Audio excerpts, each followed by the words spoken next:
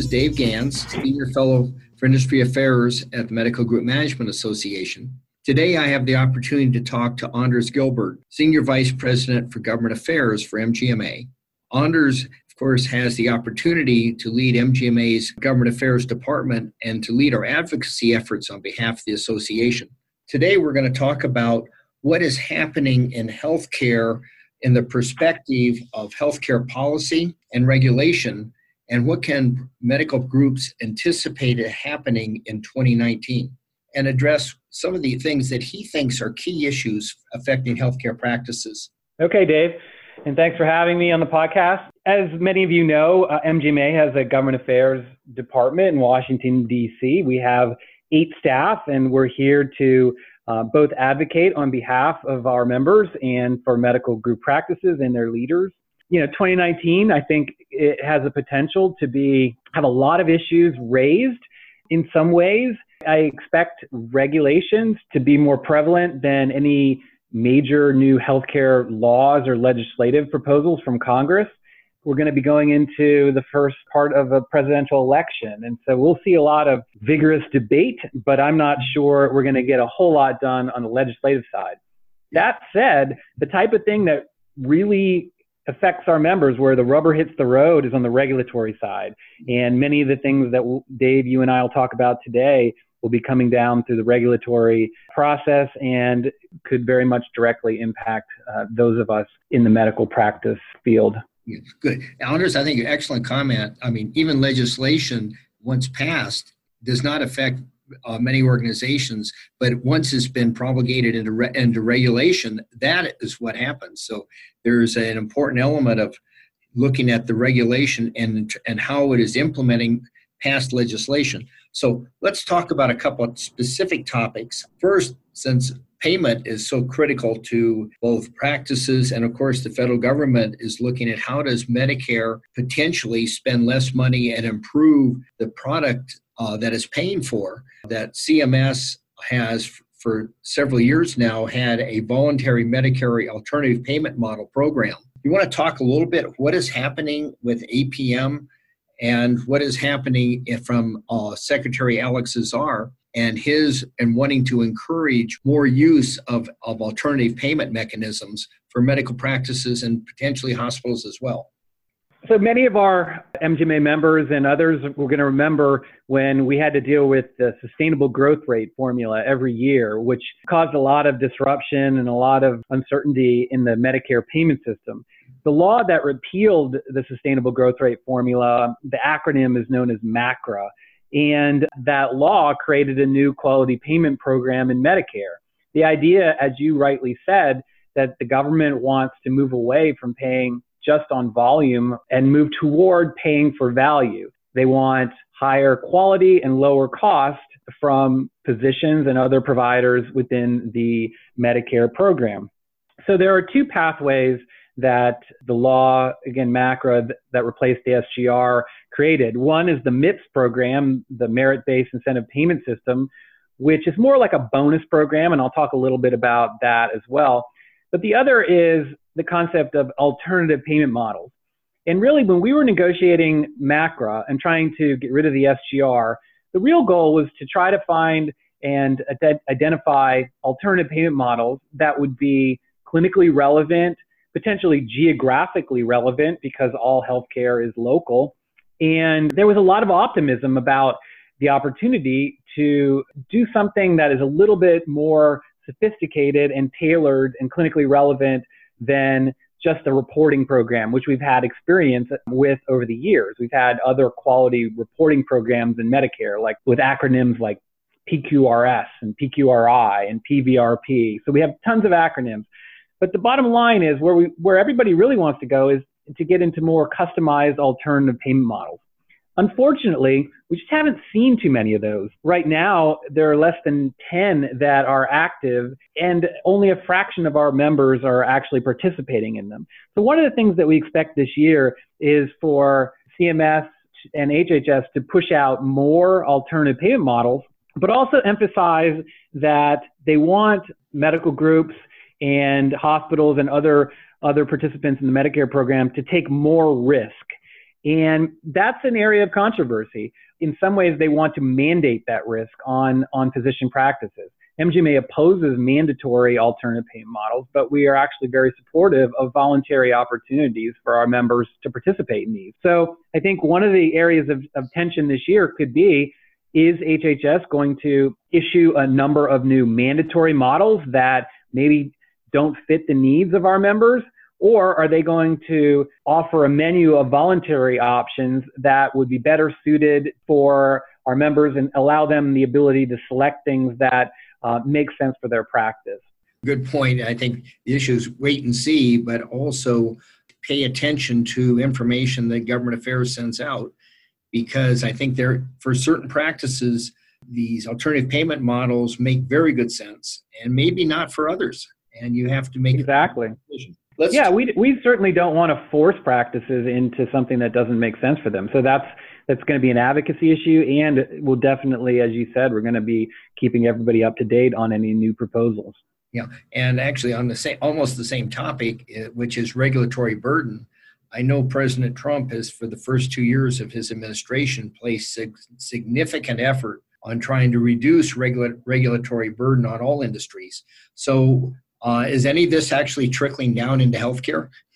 Yeah, it's one of the things that we focused a lot on last year, and so did the Medicare program, CMS, and the Health and Human Services Department, and it has definitely been a theme. Unfortunately, 88% of our members who were polled last year reported an increase over the last 12 months in regulatory burden on their practice. That's not surprising to me. It's something that, while we're paying a lot of attention to, and we spent a lot of time last year, we spent a lot of time submitting ideas on how to reduce the regulatory burden, but there weren't a significant number of proposals back that actually completed that full circle. So one of the things we're looking for in 2019 is for the administration to take up the number of issues that MGMA and other organizations suggested on how we can reduce the regulatory burden on physician practices and actually reduce the burden. They have different kinds of slogans. For example, CMS has a patients over paperwork initiative, and we applaud the initiative. But now I think 2019, we need to see actual fruit from the labor of sitting down, having these meetings, submitting multiple responses to requests for information. So we're optimistic that 2019 will indeed be a year where we can significantly reduce the regulatory burden on physician practices. Yeah, well, maybe we should talk for a few seconds about maybe the most onerous regulatory burden for many practices, which is the Stark Law. Is anything going to happen there? Yeah, we're actually expecting, it's a perfect example of kind of where we are in this interim period. So last year, MGMA, we responded to a lengthy set of questions and a request for information from the government. And we outlined how the Stark Law is impeding certain delivery of care and, in fact, impeding the very models that the government wants us to move into, these alternative payment models that I mentioned.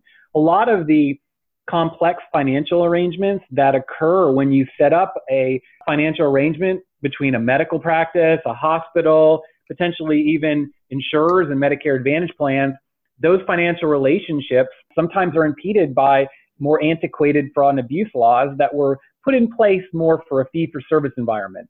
So we had a number of suggestions. You can go on our website, click on the advocacy button. You can read our statements and letters, and you can see our RFI response, the request for information response to the Stark Law proposals. But we're getting very strong indication that an actual proposed regulation will come out anytime in the next several weeks. And so we're looking forward to that, and we're very hopeful that the government has taken into account our comments and will adopt some of our proposals to fix this problem.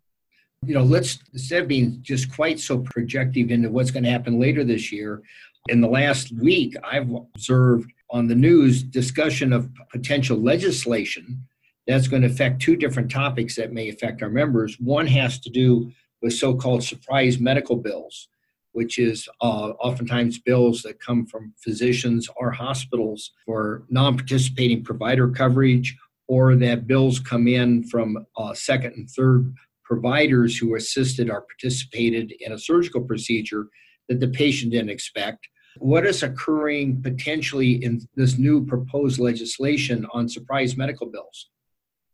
Yeah, that's a great point, Dave. And there is definitely, if there's one healthcare issue that I could say we expect to see legislative movement in a bipartisan way, it's on this issue of surprise billing. There have been a number of stories in the newspapers, and it's usually someone, maybe they get in like a bicycle accident or something, and they end up in the emergency room, potentially an out-of-network situation, or maybe the emergency physician that is treating them in the emergency room is out of network, and then they get tens of thousands of dollars worth of bills, and that's showing up in the newspaper and has garnered a lot of attention. This is a very, complicated issue, but one of the things that MGMA, we recently just sent a letter to the government outlining a set of kind of guideposts that we think would be useful as the government addresses these issues. I mean, the most important thing is that we don't want patients to be stuck with outrageous bills in emergency situations. We also don't want to encourage situations where patients can just go to the emergency room as opposed to their primary care physician and not understand the important financial consequences of using an inpatient setting as opposed to trying to receive a higher quality, lower cost care outside of the hospital setting. But for the most part, the focus is on more emergency situations and protecting patients from outrageous bills in those situations. And we're very much supportive. The one thing we have to be a little careful of is that we don't want a situation where our members are subject to contractual terms that they never agreed to. Some of the proposals out there said are potentially would place a physician practicing in the hospital in network in certain situations where they do not have a contract, and they potentially could receive the lower payment that might be subject to the contract, but not receive any of the contractual protections that a contract might have to help with some of the business elements of the relationship between the hospital and the physician. So we're watching it very carefully. We're trying to protect patients, but we're also just seeking to ensure that patients are not stuck with these high bills, while at the same time there's a fair and equitable treatment of physician reimbursement in these situations. You know what? Let me address another similar topic that came up in the President's State of the Union message, which had to do with drug prices. And I know there's potential for bipartisan legislation, and there's also possibility for executive action in this area.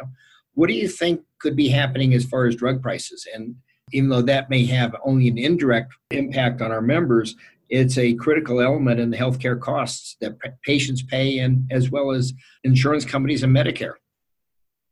Yeah, it's a really important issue, especially in the context of value-based care.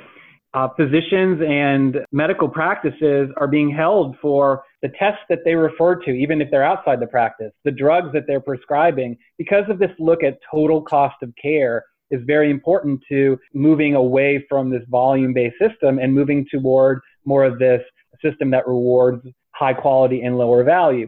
So in doing so, these high-cost drugs become an issue if a physician is merely trying to provide the right clinical treatment for a patient, but they're also being held accountable for these very high-cost drugs that they're prescribing. So it's a problem across the board in our healthcare system.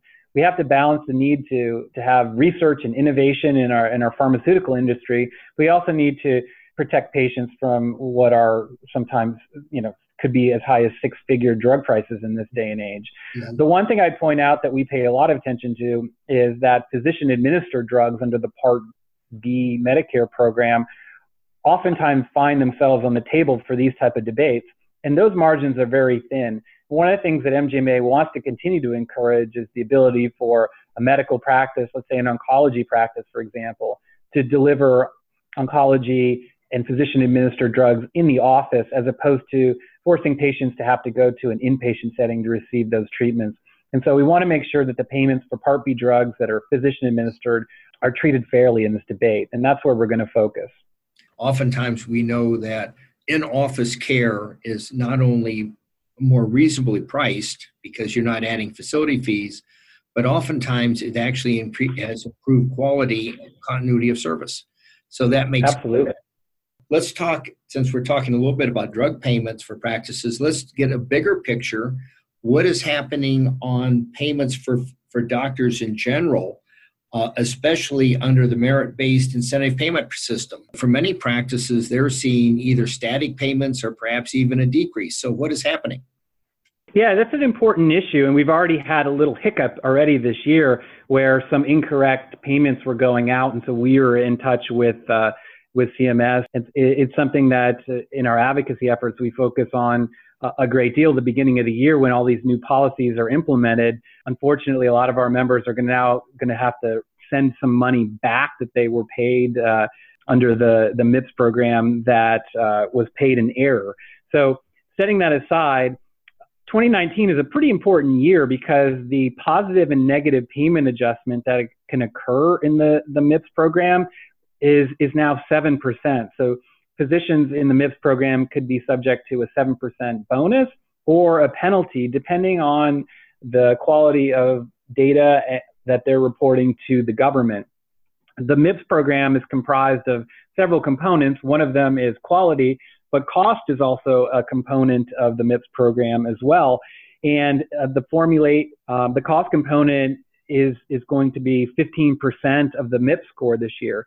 So physicians are going to be held accountable for total cost of care in the MIPS program, as well as the quality of care that they deliver based on the measures they select. And so whereas initially in the MIPS program, the bonuses and penalties were relatively small, maybe 1 or 2%, the stakes are definitely getting higher now that it's 7% in 2019. And so the actions of our members and medical practices across the country who are in Medicare, what you do in 2019 will affect your payment adjustment 2 years from now, so in 2021.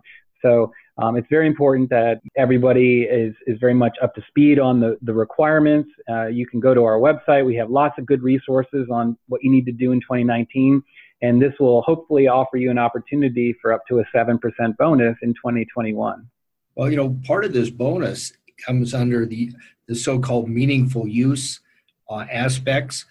Just as an aside, I recognize this year, 2019, is the 10th anniversary of the HITECH Act, which actually initiated the concept of paying physicians and paying other hospitals for meeting certain criteria for the information systems, especially data interoperability and exchanging data between entities. What's happening here, because that's obviously a key part of payment under MIPS. Yeah, it's really important. And so the government this year, they did increase the bar a little bit for EHR certification for medical practices. And so that is a component of MIPS. In order to score the highest you can in MIPS, you have to have certified EHR technology, which requires certain functionality, including elements of interoperability. Unfortunately, interoperability, we're not quite there yet on interoperability. And one of the things that we're hopeful for is more proposals with respect to interoperability in 2019 that can really deal with it. The ability to transfer clinical information back and forth from EHRs, back from the hospital to the medical practice, as well as, from one part of the country to the other. So we're not faxing and, we're trying to eliminate paper in our healthcare system and do away with some of the inefficiencies. Unfortunately, this has been an issue for the last decade, and we really haven't cracked it. And one last thing I would just mention, Dave, is we did a survey on regulatory burdens of MGMA members last year, and interoperability shot up from 5th or 6th the year prior to 2nd or 3rd in 2018. So people are really focused on it, and they're understanding that there are limitations on the ability to transfer this information that's critical to taking care of patients in a modern world. So we're very hopeful, and we're going to be working very hard at MGMA to encourage the government to implement policies to create a better interoperable healthcare system in our country. Okay. As important as it is to exchange data with other healthcare entities, there's another element of this, and that is cybersecurity, where there are a lot of bad guys out there trying to get your data who don't deserve it. What's happening in cybersecurity from a federal and regulatory perspective? Yeah, that's a great question, Dave. And I don't have to tell our members that HIPAA continues to be one of the more complex and potentially onerous regulations that they need to comply with on a regular basis. If for example, the information in an EHR or on a laptop or in other transmissions is somehow leaked, that can become a rather significant HIPAA violation. And one of the things that we are reminding members of this year in 2019 is that we do expect HHS's HIPAA enforcement team to ramp up audits and fines. So we're encouraging medical practices to protect both their data and also protect their business continuity by completing a comprehensive risk adjustment. And you can get more information on the MGMA website on how to protect your practice against cybersecurity concerns and any type of HIPAA violations that might go along with those concerns. I know Health and Human Services has some other initiatives that are looking at more specifically what is happening in hospitals and facility fee payments for outpatient care. There's a lot of discussion of site of service payment differentials and potentially changing how facilities are being paid. What is happening there? Yeah, and so this has been something that there's been a lot of scrutiny on in the last several years. It mostly deals with the outpatient department of a hospital and the treatment of payment in those hospital outpatient departments. Some of these hospital outpatient departments have what's called provider-based status, and they may operate outside of the campus even of a hospital. But in doing so, in certain situations, the combined payment for the professional fee of the physician and the facility fee that goes back to the hospital is higher than that of the payment for the Medicare Part B payment that a physician practice would receive.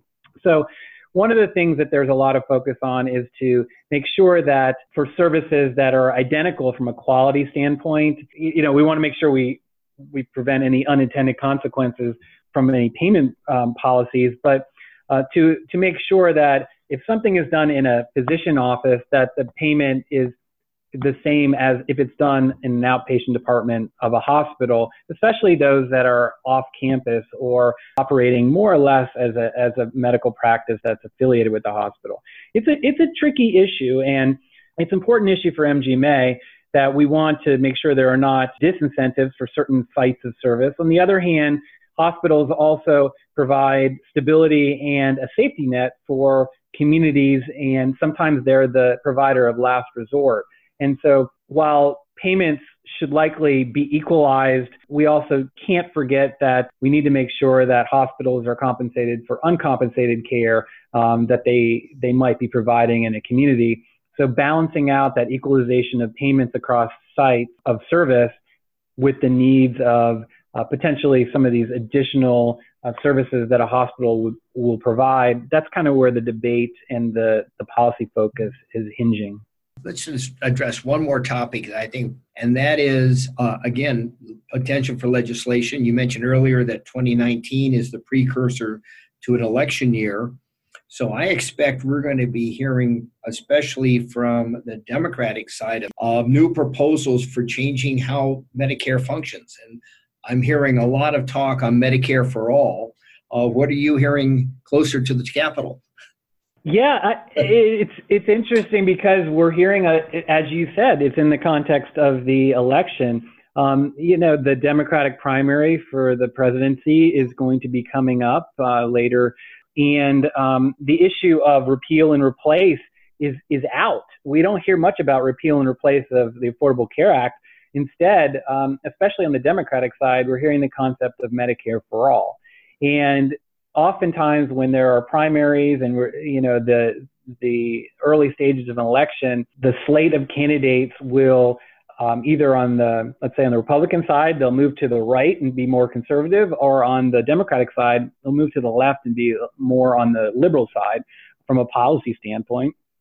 And so this notion of Medicare for all has certainly caught the attention of a number of the more liberal side of the Democratic Party. I think from a policy standpoint, we don't expect any legislation on this year, but it's going to start a conversation that, it's a conversation that this country is likely going to need to have going forward for the next decade, because we have some incredible deficits. Our annual federal budget deficit is now $1 trillion. And in the not too distant future, the federal deficit is projected to reach 100% of GDP. And a huge part of that is healthcare costs. So whether you're for or against the concept of Medicare for all, the concept of, that we need to have a more efficient, less costly healthcare system in our country so we don't run these high budget deficits is definitely going to be an issue. I mean, I'll just say the Medicare Hospital Trust Fund, it's projected to be insolvent in 2026. And so these conversations are going to be had, and they're going to be forced upon us from a policy standpoint. And so MGMA will, as always, advocate for, our members, and we'll be developing policy to make sure that we balance out the needs to be fiscally responsible with the needs to make sure that we have, the appropriate reimbursement, the appropriate policies, and to make sure medical practice is a viable and important part of our healthcare delivery system. I really want to thank you for the opportunity to talk today, because I thought it fascinating how we started our discussion looking specifically on some of the short-term things that practices can do, and then ending with a discussion of Medicare for all that may or may not ever happen, but if it does happen, it's not going to affect us for years. But so we've had short-term and long-term concepts to discussion, all of which come under this aspect of regulation and legislation. So very good comments. I really appreciate your time. Do you want to give any last comments and also tell our listeners where can they go for more information if they have questions? And thank you so much, Dave, for having me on the podcast. We have great resources. You can go to mgma.com and click on the advocacy button, and you can see resources for programs like the MIPS program and learn what alternative payment models might be available to your practice. We also have some interesting new opportunities within the member communities within MGMA.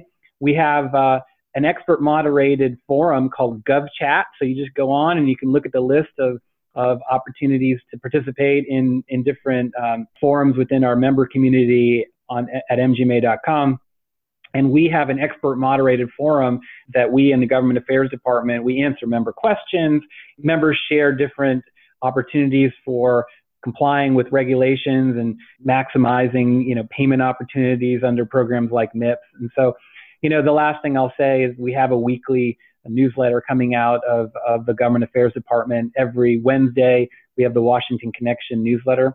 So those are three great ways for practices and members to engage with MGMA and their peers, to share best practices, share ideas, and to stay on top of these important issues affecting medical practices. Yeah, and I know they can call you too.